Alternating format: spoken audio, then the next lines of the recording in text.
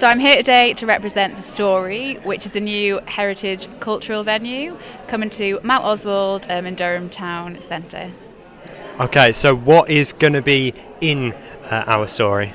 Yeah, so The Story, we are restoring what was a Georgian family house to its former glory. People might recognise it as being the old Durham City Golf Club house. And we're bringing 5 of our county collections together. So the record office, moving our archives from County Hall.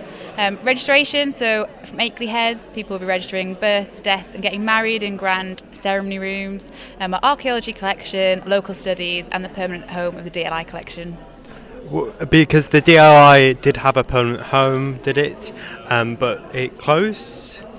Yes, this is the new permanent house of the collection, and it's amazing to bring it together with the archives for the first time in a very long time, so people being able to view the paper-based DLI records alongside the objects, so really exciting. So when is it going to be open?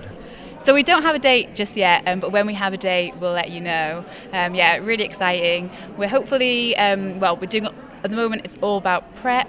We've got 6 miles of paper-based archive to move from County Hall, so kind of mapping, this is currently here, where's it going to be in its new home?